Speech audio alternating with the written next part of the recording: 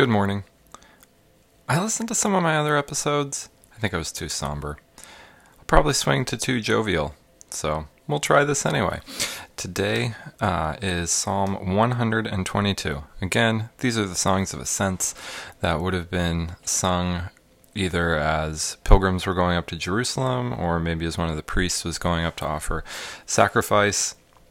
But they would have been songs that people would have been singing while drawing near to God.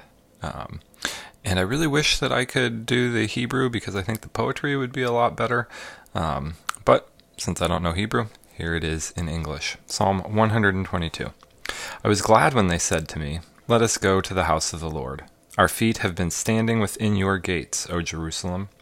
Jerusalem, built as a city that is bound firmly together, to which the tribes go up, the tribes of the Lord, as was decreed for Israel, to give thanks to the name of the Lord.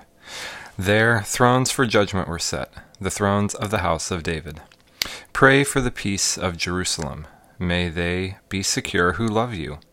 Peace be within your walls, and security within your towers. For my brothers and my companions' sake, I will say, peace be within you. For the house of the Lord, for the sake of the house of the Lord our God, I will seek your good." I think it's important at this time that we do remember to continue to pray for our cities, the cities where we live, for our countries, pray for their peace, and also to pray for peace in Jerusalem, the peace of Jerusalem. It is a little difficult right now in America. I shouldn't say difficult. It requires a lot more effort right now to get news about the state of the world around us instead of just the state of our local community, or in our case, my case, America. But it's important to always be thinking about what is going on in the rest of the world, and praying for peace, and praying for the Lord's favor.